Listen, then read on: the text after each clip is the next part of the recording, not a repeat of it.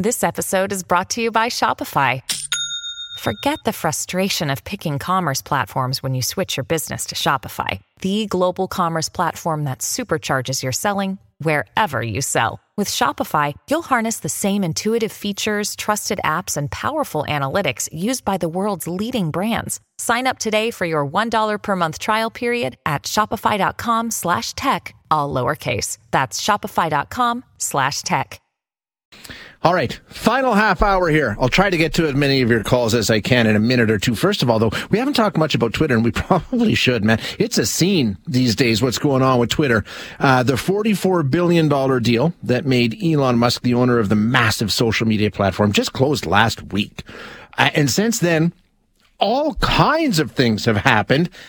And at the same time, some of the things that were supposed to happen haven't yet. I mean, suffice to say, it's been a little bit chaotic. We're going to chat with James McLeod, a Toronto-based writer and communications professional, about this. James, thanks for your time. I appreciate you joining us today. Oh, it's great to be here. Love to talk about the chaos. Yeah, how are you feeling about Twitter? It's a little frenetic. It's hard to keep up with everything that's happening around that platform right now, isn't it? Well, it's one of those things where I heard someone say that on the one hand, you kind of want to quit it, but on the other hand, it's a front row seat to the best circus in the world, so how can you possibly look away?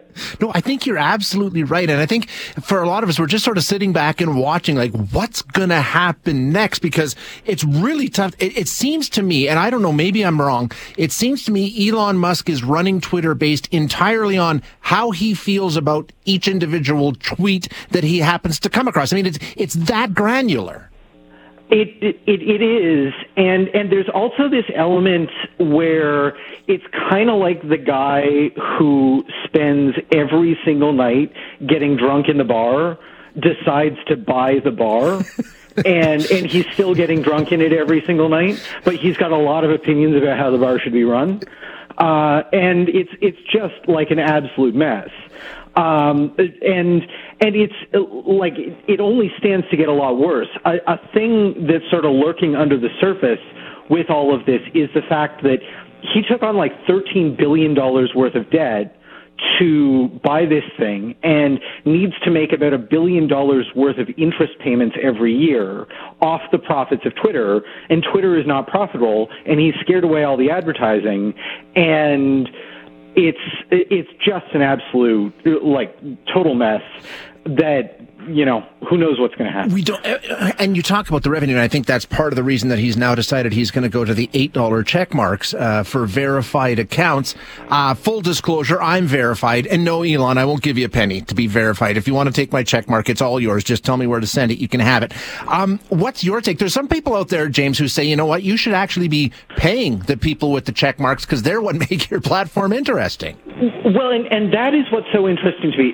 Full disclosure, I am also verified. I also was paying $6 a month for the Twitter Blue subscription because, I mean, I am an addict of this. I spend more time on Twitter than I spend on Netflix. I spend more time on Twitter than I spend on the Globe and Mail's website, and I subscribe to that. Like, I mean, some of it was just kind of quality of life improvements, and it did make a certain amount of sense to me. But the thing that I find so interesting about this and other sites is this aspect of, like, I post a lot of tweets on Twitter, and there is this real question of who is providing value here? Like, is Twitter providing me a service, or am I providing content to Twitter? And if they're demanding that we all pay up to keep using this, it sort of begs a real question about how social media works. You're absolutely right. And it also begs the question that you ask in the piece that you put together. Elon Musk can't leave. He's got $44 billion sunk into this. The rest of us, maybe it's time to say, why are we doing this anyway? If you think about it, and I spend a lot of time on Twitter too, it's not a positive experience a lot of the time. No, it's not. Well, and like, I mean, to me, this goes back to, like, a bigger thing of, you know, like 20 years ago, we started posting things online, status updates on Facebook, you know, MSN Messenger, you know, sort of statuses, and MySpace, and we've just developed a habit that when we have thoughts, we fling them out onto the internet, and companies make profits off of networks built around allowing us to do that. And I think there's a lot of people in recent years who have sort of gotten to a place where they're more comfortable talking in the group chat with their 6 or 7 closest friends. And, pulling back from that posting into the public space. And I sort of wonder if we're starting to maybe see a backlash that, why am I providing all this free content to Twitter? Why are journalists who never get paid a dime by Twitter posting updates live as they happen before they even file to the newspaper or to the TV station? So what are you thinking? Are you done? Are you leaving? I mean, I'm an addict. I'm the first one to it. And the thing I'm basically thinking about is I'm not going to be the guy to jump first, but I'm definitely mulling this stuff over. Right now, if you want to know what's happening, if you want to know, hear from the people and hear the jokes about whatever the most up-to-date, breaking news story is, the thing that just happened, Twitter is the place where that happens. But if it stops, if it goes away, I'm gone too. I'm not. How about you? Yeah, I guess now TikTok is the thing, and I'm 51 years old. I'm not getting started with TikTok. Forget it. If Twitter goes, I go. I've already given up Facebook. I can't imagine myself chasing this much longer. I mean, there'll be something though. Social media is not going away, James. It's such a part of our lives.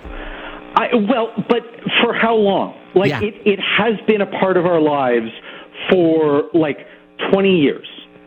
That's not that long. Good point. You lived a whole lot of your life before you ever did a status update. The idea that we can't go back, I don't know. I think it could.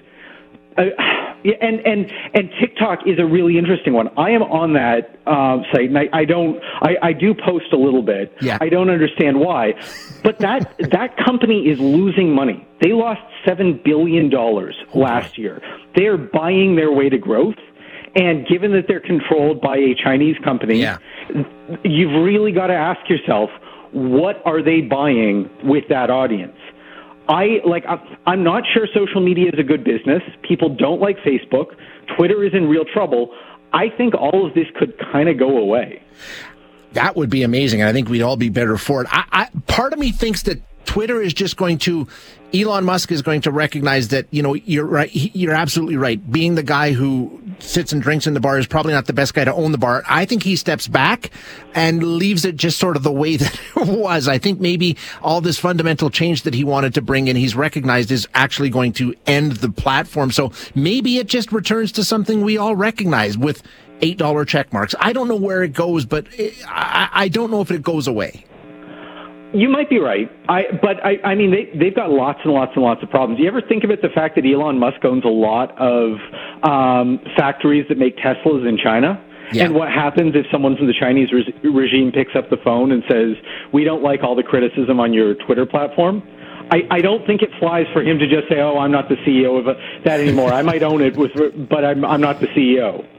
It's amazing, and I think it's a good lesson for all of us, the power that we put in the hands of these platforms, right? And how fundamental they are to the way things function, and what's going to happen if they go. It's a really interesting conversation to have. I don't know if anybody knows exactly where we'll be a week from now, let alone a year from now.